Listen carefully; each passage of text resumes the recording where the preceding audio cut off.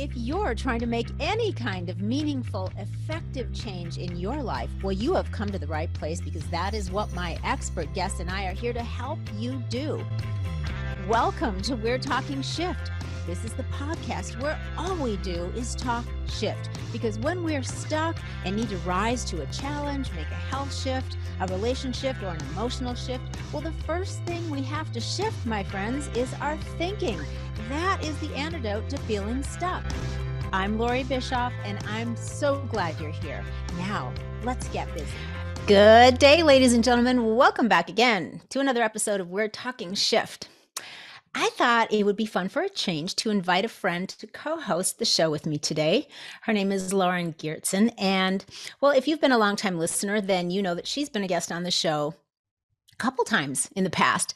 The first time was to talk about her new book, The Invisible Corset, which is all about the psychological abuse of the diet industry and the beauty industry.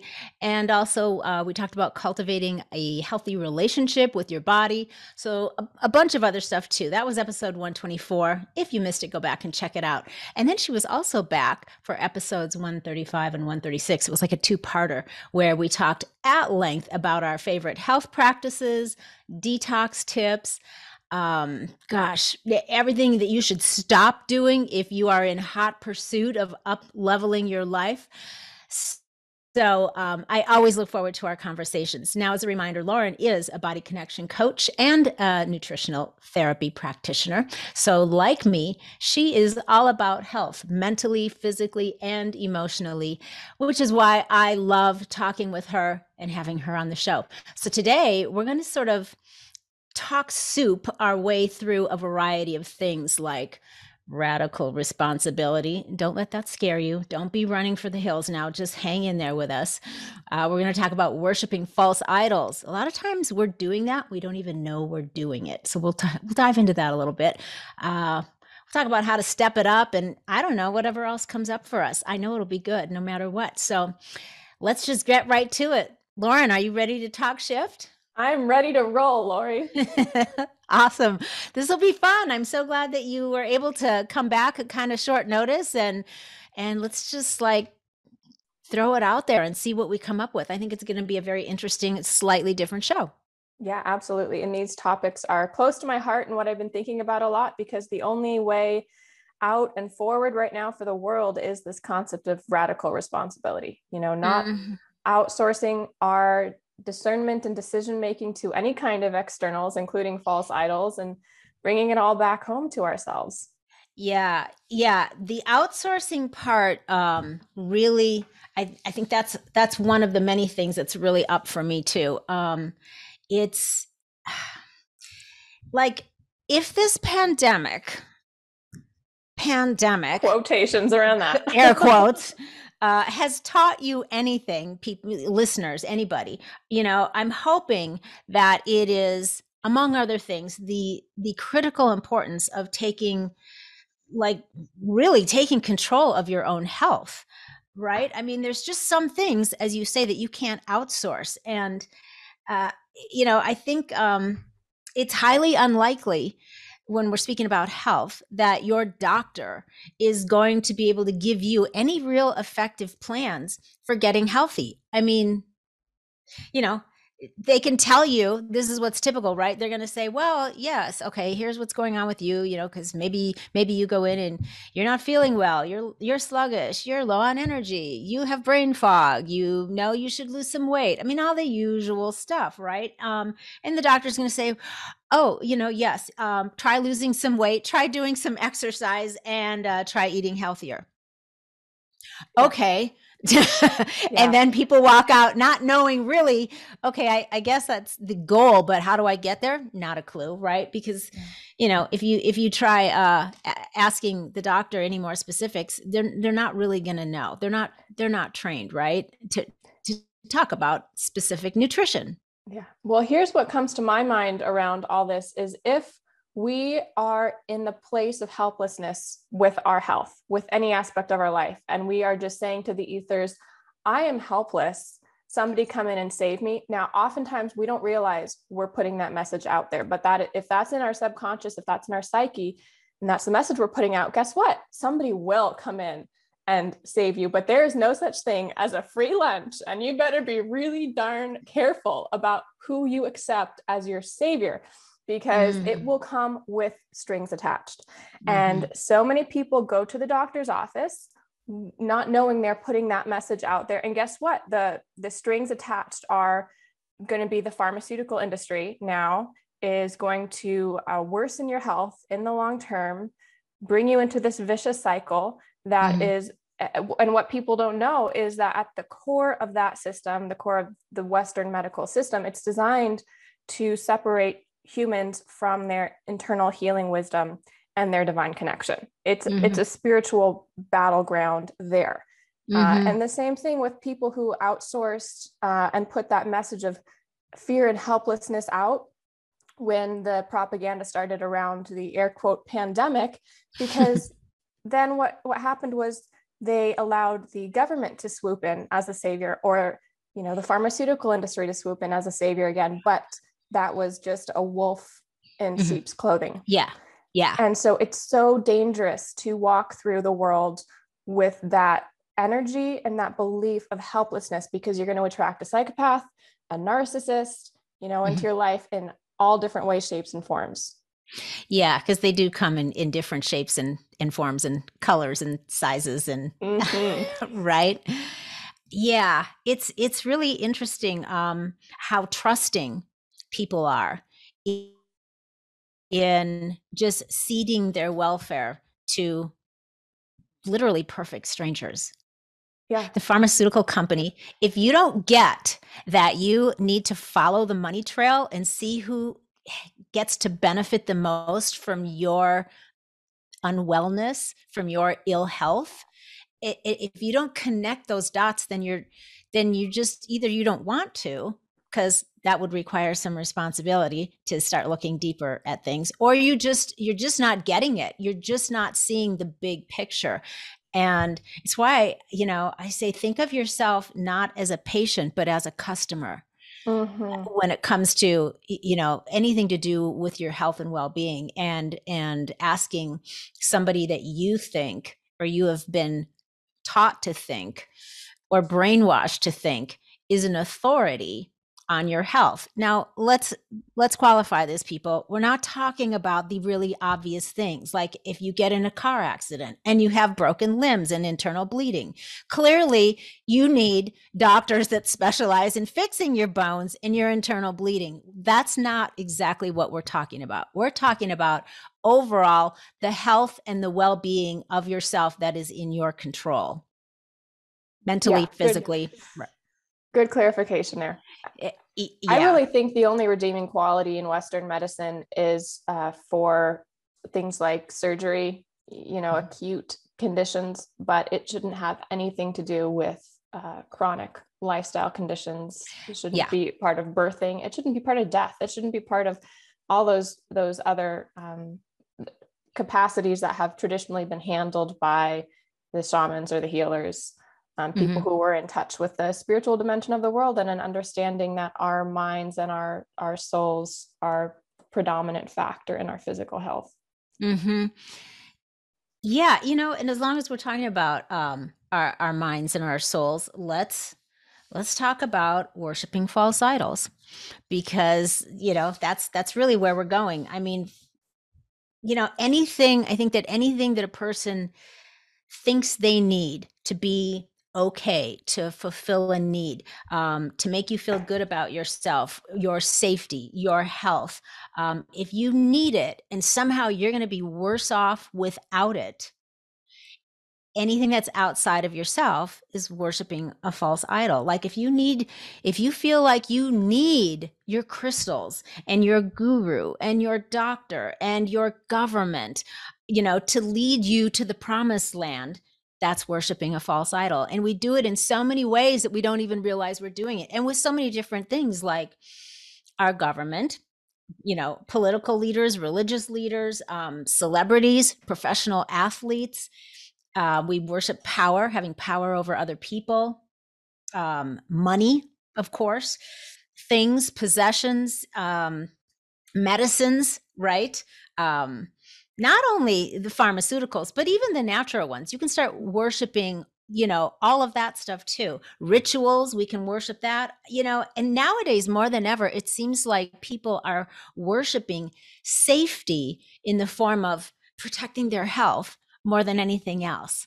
And, I think that when you get into that place where you feel like I have to have those things, or those people in order to feel like I'm whole and okay and safe, now you're in that place of worshiping, and those are not the things that you need, to be a well, whole, happy individual. That's such a good way to say it. When I think about that concept, I use the term giving your power away to Mm-hmm. them. But I like that is that same analogy of you're worshiping a false idol. I have Mm-hmm. a funny story to tell about this from somebody who made me into a false idol. I was like, no, don't do that. I got a comment from a reader recently who she loved my book, The Invisible Corset. And she was telling me about, oh, yeah, help me heal my relationship with my body, blah, blah, blah. Thank you. But, and then she got really emotional. She was like, I saw that you're coming out as anti-vaccine. And then she went off the rails and was like, what do you think about Trump and QAnon? Are you one of those people? Oh, And she's like, I can't trust you anymore now that you are coming out as anti-vax. And I had to laugh to myself because my book, The Invisible Corset, is literally about do not outsource your authority. You need to turn inwards to your own inner guidance mm-hmm. to determine your beliefs and your best choices. And here Yeah. she was so desperate to continue outsourcing that she just put that now on me. Mm-hmm. She had missed the message of my book and went directly to me needing a guru. And I basically said to her, I don't want to be your guru. I'm nobody's guru. I'm so glad the book resonated with you and would encourage you to go back to that core message of how to trust yourself, to use discernment when the world is, in this place of conflict and there's a lot of confusing information from every which way. That's the key that we need is, and I've faced that journey myself. There have been people along my path who I've really looked up to and admired, and they've been on my vision boards, and I'm like, I'm going to have an interview with Oprah one day. And Right. then I learn more about the mainstream and the cabal, and I'm like, whoopsies, I outsourced some of my authority there to some people who are deep in the dark, dark trenches of the world. And I thought that at one point in my life, I thought I needed those sources to kick off my career or whatnot. Mm-hmm. And that was such an illusion that I'm glad I could realize. First of all, I don't need anyone who's attached to the darkness in any way to kick off my career. Like that was a misbelief that I had. And I was grateful for the opportunity to realize I had given my power away and made gurus of these people. And so the piece of advice I have here is trust yourself enough to take what resonates from some people and leave the rest.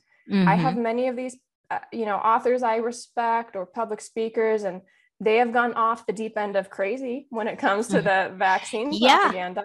But there are still aspects of their work that I appreciate and admire, and I don't have to write them off because I trust myself enough to have that discernment. Yeah, that's such a good point. Because I've noticed too in these recent months, there have been a few people that I didn't necessarily like. It wasn't a worship, but there was a great amount of reverence for, and great spiritual teachers, people that I had a lot of respect and reverence for. And then when I saw, that there was a couple that were sort of getting into the whole, political thing and, pharmaceuticals with the shot. And I was like, there was a lot of judgment. There was a lot of judgment coming forth. And I was surprised. I was like, whoa, I kind of thought you were above that. So even if it's somebody that, has been doing good things. They haven't necessarily been sort of, dabbling on the dark side. There's a lot of people that have been doing great works. And then when the really big challenges like this stuff have come up, that's caused such a division in people, they've kind of shown some other sides of themselves or another dimension of themselves that seemed to me to be a little bit beneath where I thought they were in consciousness. Totally. That's so valuable. Can I bounce something off that point? What the biggest lesson I have learned in the last couple years, there's been a few, but one of them is that I never expected this division of consciousness to happen in these certain ways among certain people. There were people who I would have assumed would be at a certain level of frequency and consciousness and heart opening. And those, it's like the people I most expected to be there are not. The people I least expected to be there are. And my analogy that I keep going back to is like, we've been on these different ice flows that have been cracking in unexpected ways. And we've been standing on our own little ice pieces, and now they are cracking apart. And we just have to go with the flow, because that is breaking up along people's degree of frequency and alignment. And we're going to follow the flow as those ice flows come back together in a new arrangement, in kind of our own little world and island. And it's going to be separate from the people who are not at that level of awareness, not interested in opening their eyes and their hearts to what's happening. And it's just because I can totally resonate with the experience you shared, where I was like, what? My spiritual gurus are falling for this?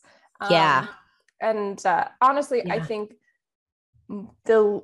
when it comes to some of the larger ones, like the Dalai Lama, or like, who's that? Deepak Chopra, those people, my instinct and my gut is like, no, they didn't just fall for it. They have been installed to co-opt the spiritual new age movement, but they were part of, they had dark ties all along to get them to that level of success.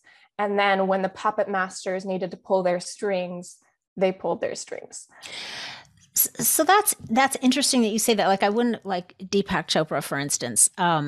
So you feel like he's been doing that all along to kind of get to the level of I guess, celebrity, notoriety that he has gotten to? Or do you think that he just got influenced in order to not lose his status? Like, I think there's a lot of people that have been doing a lot of good things for a long time. And then, but I wonder if, just like celebrities, for example, if when the powers that be decide they need to do everything possible to start swaying the masses as much as possible, so they look for the people that are influential in so many different, genres of our lives. And so I'm wondering if some of those people maybe haven't been, dabbling in the dark side for all along, but maybe. Is it possible, like many doctors, for example, when push came to shove and they're approached and influenced to say, we need you to be more on this team with your message, if the fear of being basically canceled, unlicensed, smeared, all of the things that have happened to people that have not fallen in line, if there's the fear there that that's going to happen to them, so they kind of just go with that flow. That's what I'm wondering. I don't know. Yeah, I don't know either. And I can entertain that theory. Like, we just have to go off hypotheses. And certainly if we were in a court of law, we couldn't say any of this because we're ascribing intentions to people and we have no idea. Right. But what I think is, if Deepak Chopra, for example, was really walking his talk, he really meant the stuff he's been writing about for decades, he would not hesitate for a second to do the right thing. He would know it in his gut. He talks about intuition. He talks about, divine consciousness. He talks about, the concept of being impeccable with your word and standing in integrity. And I haven't been practicing that. I'm not as alive as long as he is. And for me, I didn't hesitate for a friggin' second when I thought one of my book contracts might be dropped because I was speaking the truth. And I was like, it wasn't even a question for me. Of course I'm going to do the right thing. So I think that if people like that really had walked their talk their entire career, didn't make shortcuts, they wouldn't have hesitated to do the right thing. That's where I come from. Yeah. Yeah. And I guess I haven't paid any attention to anything he's been up to lately. So I don't know what he's been talking about. So yeah. And we're just using him as a scapegoat. Yeah. I mean, there's lots of them like Dr. Oz and all these other people. And I've heard the concept of, well, they're just trying to maintain their grasp in the mainstream so that they can bring good information out to people who would otherwise have their eyes closed to that, or who wouldn't be open to that information. I don't buy that. I don't, because from my current experience and realizing the mainstream is not going to promote a person whose frequency and work and just energetic presence has the ability to wake people up too much. Mm-hmm. They are not going to put the spotlight on that person. And that's why we're at this place. And I feel privileged and honored, like deep down in my soul, to be a part of this new generation of people who are like, well, then I don't need to work within the broken system, mm-hmm. because that will shrink the power of my message and my energetic presence. I'm going to bring that to the world unpolluted, even if I have to build the framework or the publishing frameworks or whatever to do that. Mm-hmm. So that's my reflection on that. It's pretty fascinating. I mean, there's a lot of very interesting things going on, and it's I mean, it's a mess, and it's painful for so many, and it's tragic for so many. And I don't want to minimize that, because there's a lot of horrible things that have happened to people that are just awful, especially since a lot of it has been completely unnecessary. That's the crime of that. But that aside, just this whole big, literally taking the world like it's a basket and shaking it up and dumping it upside down. And it's just like, whoa, now what is going on? Everything has literally, come into this state of chaos. But I find it to be, though, an exciting time in how things are going to evolve. What is that going to look like? What's going to happen in our country? We're kind of at a very vulnerable spot right now. So I have faith, though. Yeah. I have faith that it's going to be okay, and even better, it's going to be ugly for a while. I think it's going to get a lot trickier and maybe, worse in a lot of ways before it gets better. But I have faith I still have faith, even though we're at a great, in a lot of conflict and a lot of division right now. But I have faith in the American spirit. So I really feel like it's, as ugly as this feels and maybe getting uglier, I think it's going to evolve in a good way in the future, in the not the future, maybe like 100 years. Yeah. But 7 years, within the decade. So you just got to buckle up. Right? Yeah. And this comes back to the concept of radical responsibility again, which is, when the world has been shaken up, how are we going to use that? Because that doesn't have to dictate the outcome of our life. And my perspective is, I'm not going to play victim when things that I've believed in or assumptions I've had turn out to be illusions.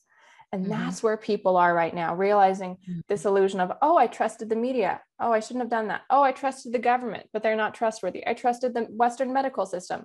Shouldn't have done that. Like, to actually, as painful as it's painful to lose illusions, but it's that archetypal process of pulling away the curtain, and the Wizard of Oz is behind there, but he's just a small man with his levers, and realizing that is actually a great gift, because it's this concept of, oh, he didn't have the power to save me all along. That's the terrifying moment. But then a second later, we come to the realization that the power to save me is within me. So in order to get to our own recognition of our power, we have to see these illusions in a really unsettling, terrifying way. That's such a good point. I always say that if you are stuck in the illusion or you're buying into the illusion, the first three letters are ILL. You literally ill, right? The illusion makes you ill in some way. Not, not necessarily physically, but you're not quite healthy in your perspective of things. And so once the illusion, like you said, once the curtain is pulled back and you see the reality of things, or you see them from a higher perspective, let's say, from a new, fresh perspective, you have a realization, you have a new awareness that, you were kind of ill in a way all of that time. But if you then realize that, as you say, it's all within you. So it's kind of like, go back to, what is the greatest resource? And the resource is literally your source. And your source is, that's all inner. That's all, who is your, or what is your true authority? That's where you lean into. It's not another person out there, or a company, or a tribe, or anything out there, or anyone out there. It's all so much within your power to decide if you're going to ruin your life or if you're going to make it better. If you're going to stay stagnant and stuck and refuse to evolve, or if you're going to reinvent yourself and look at, there's new circumstances. How can I, how can I take advantage of this and turn this into an opportunity? I was talking with, I can't remember who it was recently. And I said, one of the things that's such an interesting way to change your mindset around situations that are problematic for you is to reframe it and stop looking at things in your life that are problems, and instead look at them as a project. So, when you're thinking of the things that are problems, it's a financial problem, it's a health problem, it's a political problem, it's a relationship problem, it's a problem, whatever. Everyone thinks that, when they come up against something, when the road is not smooth anymore and there's speed bumps, it's problems. But if you look at these things instead as a project, because a problem's like negative. Nobody wants to get up and face the problem. They get up hoping that somehow it evaporated in the middle of the night while they were sleeping, right? They don't want to get up and face it. They don't want to get up and have to deal with it. But if it's a project, that's a positive energy. Who isn't excited to get up every day and work on the project? How am I going to figure this out? How am I going to shape this? How am I going to create, this thing and turn it into something that, works for me, or is effective, or is, the next level, whatever it is. But I think it just brings a whole different mindset, a whole different energy into the things that maybe are bothersome to people, if you just literally think of it that way. Because again, now you're also coming back to, when you're working on a project, it's a creative thing, right? Which creativity is an internal thing. You're coming from the inside out. But when you're right, then when you're looking at something as a problem, it's like it's out there and I need to find something out there to try to fix it. So, you know what I mean? It's just a whole different vibe. Yeah, the only thing we need to fix is the thinking, and then the problem fixes itself. It's that quote, well, you can't solve a problem with the same level of consciousness that created the problem. And literally, if we are looking at it as a problem, we are creating the problem. Yeah. This, so I had a question I wanted to ask you. It kind of fits in with this paradigm of radical responsibility, which is, what is one piece of advice you would give to your 20-year-old self, or, young 20 self, about healing, or about taking responsibility for your healing in whatever capacity that is? Okay, that's interesting. I got to think back to when I was 20, where my mind was. Piece of advice for healing, responsibility over healing. Is that? Yeah. Or any which way to phrase that, where it is around healing an aspect of yourself. Okay. I'm putting I you on the spot. think you should give me a heads up so I could have had something ready to go. No, but once it comes to, because really it's just take it was I was 20 a long time ago, Lauren. It was like 4 decades ago. So I gotta I mean, it's not like it was just yesterday. I feel like So our friendship is ageless, but we do have an age difference between us. yes, I mean, I think my kids are your age. So, Yeah. okay. So let's see. When I was 20, I would say what was something that I really needed that I should have, I think for me, it would have been having trust and confidence in my own intuition because I had good intuition, but I didn't realize it and I didn't really heed it. Uh, I was more about going, what's going to be most approved of, accepted, the usual stuff. So I think that would be a big one that looking back in hindsight, I know that I was a very, intuitive person and I had good insights about things, but a lot of times the decisions I made weren't based on that. They were based on what I thought was probably the smarter or more acceptable thing to do. So I think the advice would be don't do that. Yeah, Listen. that's good Listen to advice. Yeah.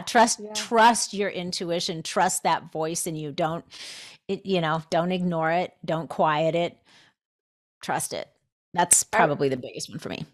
yeah, I hear that. I was listening to a audio book with Carolyn Meese, and she Mhm. was saying how she had a very intuitive grandmother, which was kind of her model of a Mm, woman who stands in her intuition, even though mm, that might look a little bit crazy.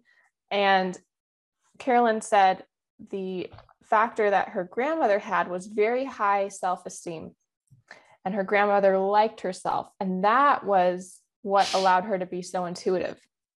That mm. really landed with me. Like, Yeah, that's interesting. what do you think shifted for you so now that you feel comfortable following your intuition? I think the biggest shift has been developing confidence in myself that I didn't have at that age. Yeah.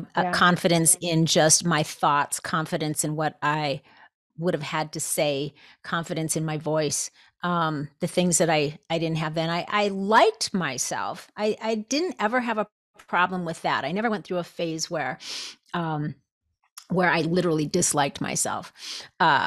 Disliked some of the decisions that I made, realizing that they were not the best. But don't we all? So Mm-hmm. I think though that if I would have had more confidence in my own, my own outlook and my voice at a younger age, that would have served me better sooner. Mm-hmm. Mm-hmm. I Yeah. hear that. Yeah. I've been thinking about this question too. I was prompted by writing a letter to my younger self. It's an exercise that I often do. Like when Hmm. I need some advice right now, I'm like, can I find that within myself? Hmm. And I I think what I would land on is that you're going in the right direction of healing when it brings you closer to love, where it expands your capacity to love. Hmm. Uh, because that's where I would get tripped up with the emotional components, like I didn't want to give up certain resentments, certain anger, certain beliefs that, oh, this person ruined my life, or my Mm. parents broke my life, or whatever. We all have our Yeah. judgments and blames, especially as teenagers and young adults. And that, and I would hold on to that belief, but I didn't put the pieces together that that was blocking my ability to heal because it was blocking the love I was able to let in and let out of me. And Hmm. like at the end of the day, that is ultimately what heals us, our Hmm. ability to let in love and to let out love. Yeah, I think so too. That willingness and ability to let it flow in and let it flow out. and let it flow out regardless of how much you feel like you might want to withhold it sometime. Mm-hmm. Because that happens, with people and problems that we haven't turned into projects yet, circumstances. We want to withhold it. If you're in a relationship with somebody and they do something that you don't like, or that makes you feel bad, or that makes you feel angry, our initial go-to frequently is to withhold it then, which of course doesn't serve anything in a positive way. So yeah, energetically, when you are willing to let it flow out, that's a higher level of being of walking, the earth, is Mm-hmm. regardless of. That's a pretty high teaching, and it's a pretty hard thing for It's a people hard to be one. able. It's a really hard one. Even when you practice it all the time, you're going to be challenged, and probably sometimes you're gonna stumble, and you're gonna fail at it. But you keep trying, because that's how you raise your level of consciousness. That's how you become a more evolved, I think, human, Mm-hmm. is to not resist and withhold. Um, Yeah. what was I And going to just that's, say? oh, on Go ahead. that topic, this is where I see our culture taking a nosedive, people falling in line, especially with things like critical race theory, or the alphabet Mhm. soup stuff of gender identity. Like, and whenever I talk about that, I feel like I'm going into dangerous territory, and I always preface it with like, I am bi, so I'm one of the alphabeters, and I think we're all crazy. Like, we have gone off the deep end of crazy. But it's like, what happens within these paradigms is it's so based on um, withholding love towards other people, Mhm. becoming a victim of other people's wrong thinking about Mhm. you. And I see it breeding so much anger towards, quote, the other person who is thinking wrong. And it's making people sick. It's Mhm. making people sick who think this way. And so I always have it on my heart, especially because I for half a moment there, I was like kind of getting sucked in with this wokeism, like Mhm. talk about worshiping false idols and stuff. But Mhm. thankfully, I was able to recognize it as an illusion and an illness of thinking pretty quickly, because I had a history with psychological abuse and researching cult dynamics and fundamentalist religions, and I could see it checking off all the boxes. Yeah. Uh, it being the woke mentality. Mhm. But that's where I feel, especially the younger generation, is blocking their own healing in profound ways by falling into this mentality of resentment, and which prevents them from loving other people and letting more love into their lives. Mhm. Yeah, it's presenting itself as a very self-righteous attitude, which Mm-hmm. is very different than righteous. Mm. And, I want to make that distinction. Righteousness is not the same thing. That's like, righteousness is a right thinking, a higher thinking, a more spiritual thinking. Righteousness in its proper context, I think, is when you are thinking in a way that is promoting the highest good for everyone. Mm-hmm. That's a good definition. Self-righteousness, yeah, and self-righteousness is more about what's just good for you, the self. Yeah. The problem is these people think they're promoting what's in the highest good of everyone, when in fact they're just promoting and protecting their egos. That's the core of it. Yes. Yeah. It's coming off. And I'm sure that there are some of people that this is not the conscious intention, and some it is, but I don't want to just, blanket generalize everyone, but it's coming off as, I demand, or we demand, that you accept this as we put it forth, um, and that you embrace it, and that you think this way too. And if not, if you can't do those things, then you know you're you're just not worthy, or you're not You're not I don't know what lovable. it is. You're unlovable. Yeah. You're not welcome. You're not, I don't know. You're not a whole bunch of things that are negative. It sounds like that's the Yeah. feeling that's happening. Yeah. I think that's accurate. Another paradigm I notice is this concept of people holding on to the belief, I am wounded, so what are you going to do about it?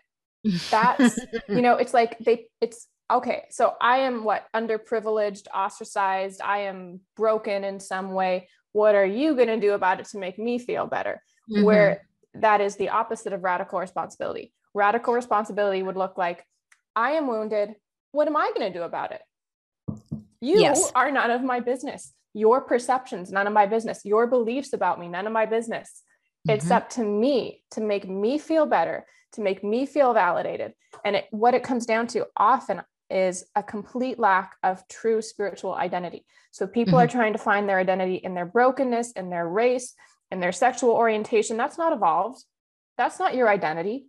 Your identity is as a spiritual being having a human experience. When you know who you are and what you're here to do on earth, you know yourself as a divine being, you don't need to have all that other like Mhm. tribalistic identifying factors.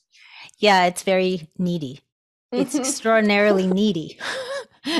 And needy tells me a needy person still has a lot of work to do. Yeah. And that's their work to do. It's not everybody else's work to do. It's yours, right? Mm-hmm. Mm-hmm. And I think that's a good point too, because again, it's you're asking other people to prioritize to take their own priorities away from their own beliefs and their own life things, and shift it all over to you and making you feel better about yourself. Yeah. That's not another person's job. That, as you say, that's the individual's job. That's between you and your maker, you and your creator, you and your issues, you and your wounds, whatever. And I think that a lot of people, uh, I imagine maybe you've had this experience too in working with some of your clients, but when somebody's coming with I have this unhealedness, or I have this wound and this triggers me. It, sometimes, sometimes once you really start to work through that, you find out that that was really just a a misthinking, a wrong way of thinking about whatever the thing is that's up for them. And once you start processing through it, they realize that, uh, you know what, I was kind of looking at this all wrong. And there's not necessarily something that needs to be healed. And I'm not saying that sometimes there are things, but frequently it's not a healing. It's a ascribing of a new meaning to what it is that you are all hung up about, that frees you from that situation that you've been hanging on to for however many, weeks, months, years, decades, that's causing you to have your, tripping you up now. That's still tripping you up. It's your story that you're still telling, and you're still tripping you up. And then you are, as you say, I'm triggered by X, Y, or Z. Well, so, so we're all supposed to be psychic and know what triggers everybody else about all your wounds, and and try it, and psychically figure it out so that we don't say or do something that causes you discomfort. That's a Yeah. big ask. It's a big ask. That's such a good point. And the like foundational paradigm of my work when I'm coaching people is, it's kind of unspoken, but I'll speak it now, is nobody has to change for you to fix your life except Mm-hmm. you. Except you. This is such a big ask for people to believe, that a lot of people cannot swallow it at the beginning of their healing journey. It was not something I could have grasped at the beginning of my healing journey. I would have been like, no, my parents need to change. My family needs to change. My body needs to change, whatever. But at the end of the day, it is wholly within the individual's power to create the changes that they need, whether it is by improving their own communication, which actually shifts the world around them radically, improving and changing their boundaries, leaving certain relationships, creating new relationships, new jobs, new subconscious belief systems. They can change all of that, every single part. And it doesn't rely on you manipulating anyone else's perception or manipulating anyone else's behavior, which is what happens when we're triggered and we go into a very like passive aggressive victim-y approach. What we're actually doing is trying to manipulate and control another person's behavior and thoughts, which is not love. Love does not manipulate. No, it doesn't. It's not love for the other person, and it's really not love for yourself either, right? Because you are still relying on some other process to feel okay in the moment, right? Over something that it no longer exists except in your mind. Because if it's a past, if it's a wound or a healing or a trauma or whatever the thing is that happened in the past, it doesn't exist anymore except in your mind. So that's a deep concept for people to grasp. It's true, but I mean, that's so profoundly liberating when we can realize that we are giving our power away to something that happened in the past. Yeah, and the key part of that is in the past, not right now. It's like, are you safe right now though? Like right now, are you okay? Like physically? Maybe you're still got shit going on up in your mind that you need to deal with and process clearly, but are you physically okay? Are you in danger? Are you on fire? Is somebody trying to attack you right now? Is that, if there was a person involved in your trauma, are they right now in your face threatening you? Yeah. Well, and then, I mean, what a client could potentially say is, well, I have PTSD. It's literally trapped in my body. It's making my body react in certain ways. I do not have power over how it has changed my brain chemistry, physiology, whatever. But again, that's another fallacy, because what I see happening is that people are often holding on to that PTSD at a subconscious level because they don't want to leave the familiarity that it provides. It provides them an excuse from doing certain things, being honest in a certain way, having to have hard conversations, maybe having to apply for a different job or whatever it may be. It gives them a lot of out, and it gives them an excuse for not doing scary and uncomfortable things to get out of their comfort zone. And when we can look at that, like, because I truly believe, if we're talking radical responsibility, we are holding on to those patterns in our body and our mind and our soul because they serve us. And when we can realize, I don't need that to serve me anymore, we have the choice to let it go. Yeah. Yeah. The comfort zone thing is interesting because the comfort zone, and I just, in the conversation I had on I think it was last week's podcast with Terry Trespicio, we were talking about comfort zone. And I really almost think it's like your reference to somebody, for example, that the issue is PTSD. That is not a comfortable zone. It's just the zone, right? It's the zone you're familiar with. But, if you look at it, it's like so many people that are struggling with something, whether it's that or some other issue, and you start talking about, okay, what are the things that you could do to, to change, to move forward, to evolve, to, get through this. But that sounds so hard. That sounds really hard. But I'm like, yeah, but you're already doing hard. Yeah. How about you just switch to a hard that's going to serve you better instead of keeping you stuck. If you're already doing things that are hard, you're already doing things that you think it's a comfort zone, but it's an uncomfortable zone. It's just a familiar zone, right? Yeah. The woman who made the Whole30 diet, she says, choose your hard, which is exact same thing that you're talking about. And the hard that we often don't want to choose is the hard that threatens our ego. So when we step out of the familiar zone, we have to realize, whoa, I was wrong about this belief. I did not take responsibility here, and I mistreated another person. I used my wounds to manipulate. It creates a lot of emotions to process around shame, around self-blame, around disappointment, discouragement, but that is what we have to face in order to heal. So it's this concept of, do you want to be healed or do you want to be right? We have this concept in relationships, right? But it's like within the relationship with ourselves. Do you want your ego to be right and you're going to stay unhealed? Or do you want to challenge your ego and be healed? That's a good way to put it. And that's so true, because that ego is going to do everything in its power to remain in control. And that's our work. You know, you can serve two masters, right? You can serve your higher self or your higher power, whatever you want to call it, or you can serve your ego. One's right, one's east and one's west. Yeah. And that's why my favorite prayer and the scariest thing that I have ever prayed over and over is not my will, but thine.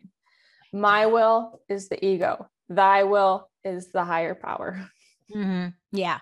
I do a version of that too, which is my will is your will, the higher power, God. I just say God, but, or sometimes I say source. I like that too.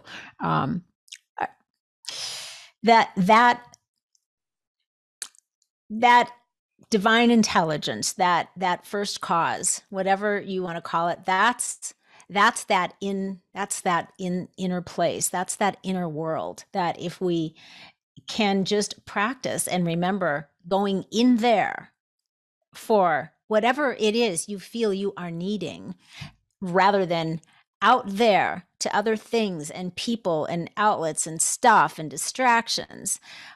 It's such a sense of peace, and it's such a sense of being empowered, because now you are empowered by the only true power. And you know, it's such a force of guidance and strength and confidence in, you know, whatever it is you are all about. And I think I feel like, just my opinion, there's been a great overusage of words like healing and wounds and trauma. It's like everybody's got their shit. And do we have to all call it, label it, my trauma, my triggers, my healing, my wounds? Because it's like my PSD or my sciatica or my, you know, arthritis. As soon as we make the mistake of taking ownership over that thing, you own it. It's almost like it's your child. My child, my thing. This is my thing. My identity. And, right? It becomes part of your identity. Which then becomes your tribe. You find other people around that. Yeah. And it becomes your world, your tribe, your identity, your you know, things start to revolve around it, and it becomes now an excuse and a reason. It doesn't do you any good to take ownership over things that aren't good for you, and you know are not in your best interest, or, you know, health-wise, psychologically, mentally, whatever. Yeah. And that's a reframe. Yeah. A reframe that I like to use there is a lesson, not my disease. A lesson for me. There we go. Yeah. Or a tap on the shoulder. What is this trying to tell me? Yeah. This is trying to tell me something. I should listen to this because it's a clue for something that I need to do better at, to figure out. I think it's a message too. Yeah. A message, and then a lesson, which then, right, if you figure it out, if you listen and you go, oh, I know why I feel like this, or I've been thinking like this, or I've been behaving this way, or I'm suffering in this way. Once you heed the lesson, then you have a blessing, right? You learn, you evolve. What's the learning? Like we perfectly brought that back to radical responsibility. Then right? You can heal it and you're free. Yeah. Right. And then as we used to say it, when I was doing life coach training a long time ago, then it becomes a blessing, right? It's a blessing and a lesson. That's what we want, right? We want to use all of this stuff for our own good, not be used by it.